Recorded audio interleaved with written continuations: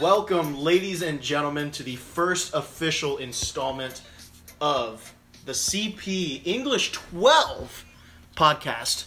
I'm here with my co-hosts today, Justin Hawkins. Say hello. Howdy, how y'all doing? Nice. And Jesse Bollinger. What's going on, Oh, I forgot to introduce. I'm Zach Burris, if you didn't know. And yeah, we're here. We're here on this. What are you laughing at? Classic Zachy. Yeah. So we're here on this lovely Evening. I forgot what day it was. Wednesday evening. it's a This Wednesday. lovely Wednesday evening here to discuss summer reading. Summer reading. Awesome. As you boys know, Catcher in the Rye. It's a bit of a classic. That was the mandatory book. Very good book. Mandatory I book. Loved it. But we had many other options. Me and Justin, we chose the same book, We chose Paper Towns, Paper Towns as and Jesse chose The Turn of the Screw. The Turn Turn of the Screw. So Spooky book. I thought we would get started here by allowing Jesse, since he had the odd one out, to kind of give us a brief synopsis of the plot, and then we can dive into once we get the other ones done. Okay, so my name's Jesse Bollinger, as you heard. My book is Turn of the Screw.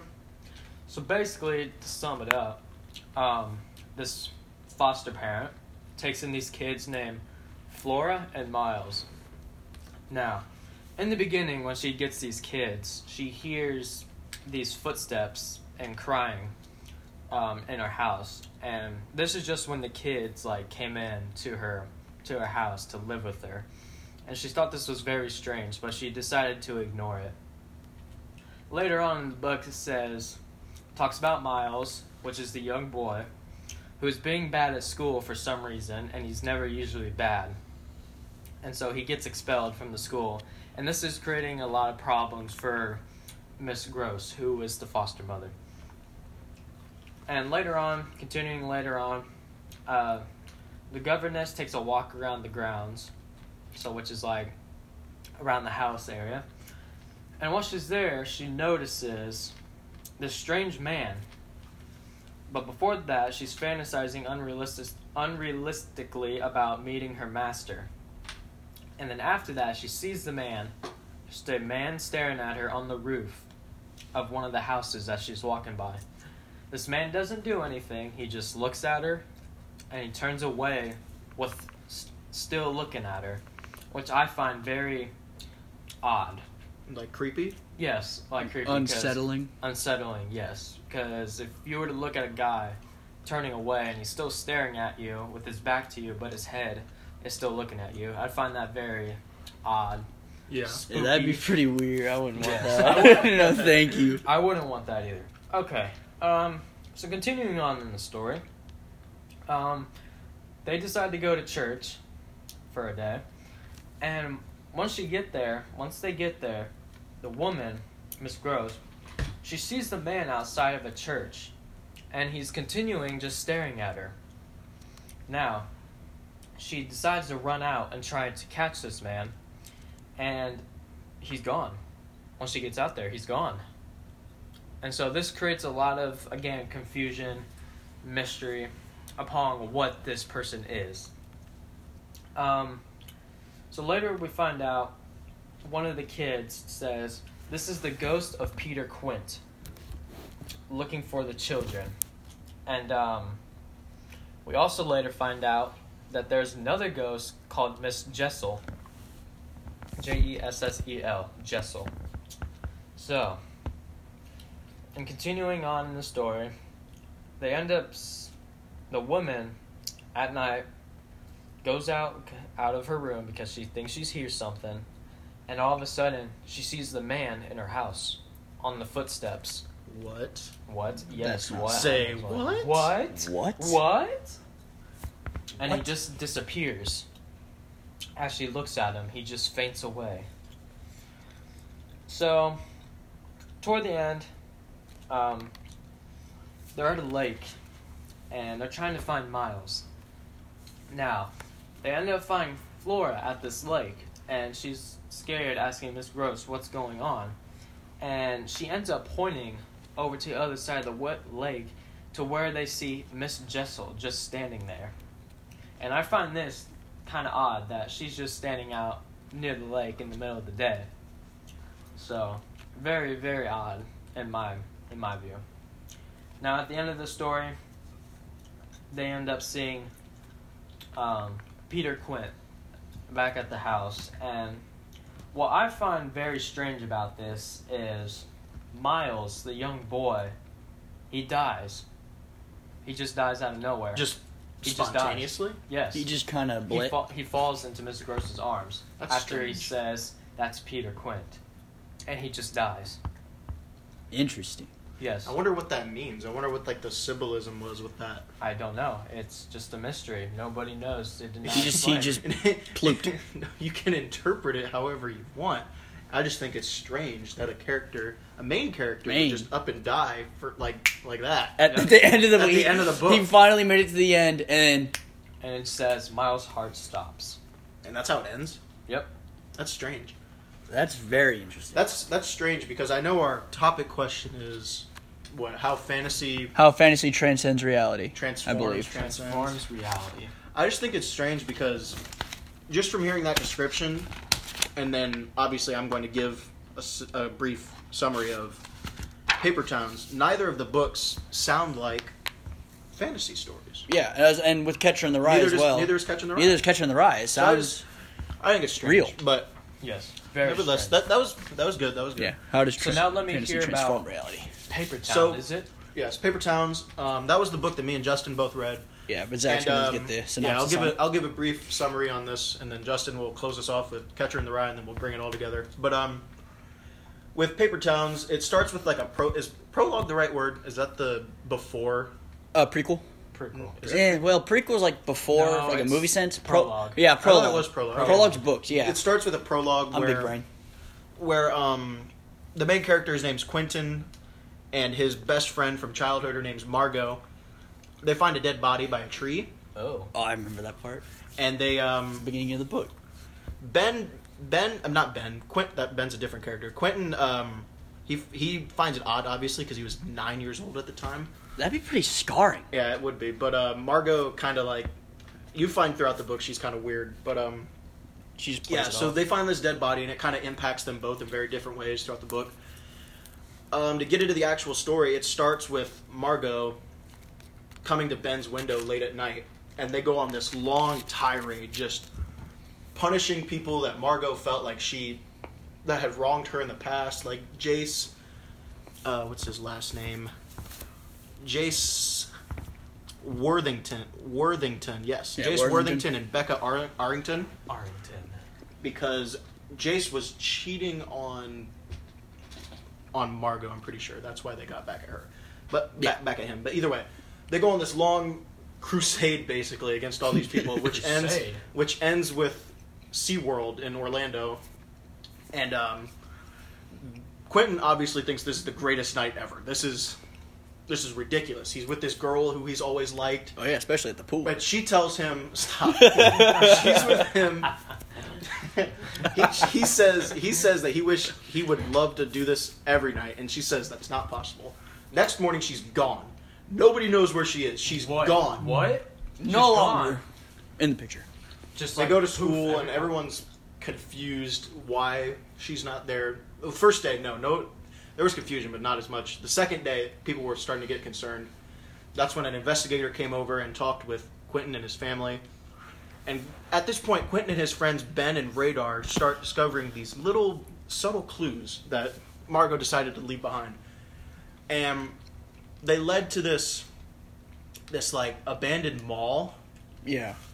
where Quentin knew something was up. He knew she was probably there, but he wasn't exactly sure why. He couldn't connect the clues because she left him a excerpt from she left a poetry book that was highlighted like seemingly random bits of it, and he was like, these got to be important. These wouldn't be highlighted for no reason, but he can't seem to figure out like to put the dots together. Yeah, he can't connect the dots just yet. And so that happens. Him and his friends, they're looking for her like crazy. He loses touch with his friends basically throughout the book because he's so obsessed with trying to find out what happened to her. And I forgot to mention he's a senior in high school when this takes place. My bad. They're all seniors in high school when this takes place. And he gets frustrated with his friends when they decide to focus more on prom than finding their friend. He gets frustrated with that, but that's not really his fault. And he's growing up the mindset that he thinks that she'll be back before prom. He has this like fairy tale in his head, thinking that, oh, she'll come back, I'll take her to prom and everything will be fine. But that doesn't happen. And they actually don't get any conclusive evidence until after their graduation ceremony, where he finds an article with this program that Radar invented that you can type in like any word or phrase and find out where it's been used, and they find an entry that's seeming a lot like Margot's about a place called Agor, you know what I mean? Yeah. In New York. Yeah. It's a paper town, which I forget their description of paper towns, but I think basically it's like a copyright tool that maps use to make sure, because like if they copy the map, they're going to know it's fake. They copied it because of the fake towns. Yeah. Yep. So they go on this. Town's only written on maps. Yeah. Paper towns. Got They it. go on this long. Ben, Quentin, Radar, and Lacey all go on this long road trip from Florida to New York to try to find Margot. It's like 21 hours, I'm pretty sure. And they finally get there. They get to this barn, or it was either a barn or it used to be a store. And they find her there, and she looks like she's in shambles almost. Oh, really? Like not like dying, but like she's got bags, and she just looks like she's Had a rough she's had a time. rough time. And she tells them that she never wanted to be found in the first place. I thought that was strange. Like, why go through the effort of leaving those clues? But obviously, she says she didn't want Quentin to worry. And basically, to finish this up, because I'm being told that I'm taking way too long, they decide. Quentin and Margot decide not to go with each other, because Margot asks him to go to New York with her, and he says he can't leave his family behind, can't leave his life behind. Yeah. And so, Yeah, not really well- the happiest ending to a book. No, but they had it was like content ending. Like, they they were both kissed happy. and they They had a yeah. moment. They had a moment. But it's not like storybook ending. Yeah. Pun. Oh. But All yeah. right, now. Again though, before we get to Catcher in the Rye, not a fantasy book. It's not. No, It's not. really not. It's From more what like I heard, a it's not. realistic. Is it Realistic fiction. I think all these books are realistic fiction. Are the ones we I read. wouldn't say Catcher in the Rye is realistic. No, that's not at all. It's no. It's not at all. It's not. It's straight fiction. All But right, Jesse's trying to rush us along, so we're gonna get on. No, we're gonna no, get with no. Justin. No, I'm we're gonna get on with all right, Justin. now with the big beef here. the big Catcher beef. in The big cheese. Rye. Catcher in the Rye. I tried to sum it up pretty fluently and also quickly, because I know time is a restraint. But to get it started, our main focus is Holden Caulfield, and he's not specific. We know he's in some sort of hospital when he starts off, but he's not specific about the location, because all of this story really is just him reminiscing on his past days. It's just a flashback, one big old flashback pretty much. And he also makes it clear that he's undergoing some sort of treatment in a mental hospital, obviously. He's crazy. Yeah. Well, Yep. if not crazy, he's like Something's something's wrong. Something's wrong. Something's wrong. Something's upstairs. wrong up Like, there. what is it? Lights on, but nobody's home. Precisely. Now, where he starts off in his story is at the end of his classes at the Pensy Prep School in, now, I don't know how the hell to pronounce this, Agerstown. I think it's Agerston. We'll go with Agerston, Pennsylvania. And once he's there, he wants to leave the school. So when he's leaving the school, he looks at the football field, and he's kind of reminiscing on older days as a kid, throwing footballs with his buddies till dark. And we'll touch into this further when we talk about the question, but that really kind of ties down how like he's kind of looking back at what he had, I'm thinking that he wished he still had it, but now I feel like when he's reminiscing all by himself, he kind of feels more lonely, and we'll touch into that. Yeah. But he leaves, and he goes visits his history teacher, Spencer.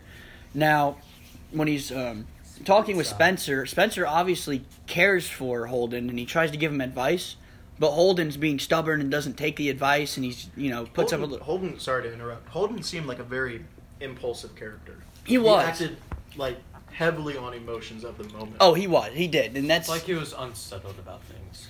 yeah. It was strange. Like, people definitely tried to help him, but he wasn't taking it, even though, like, that's what he really needed, and And we figure out at the end that's what he really wanted. Yeah. He wanted the attention, but he never really cared to accept the attention from those who wanted to give it to him.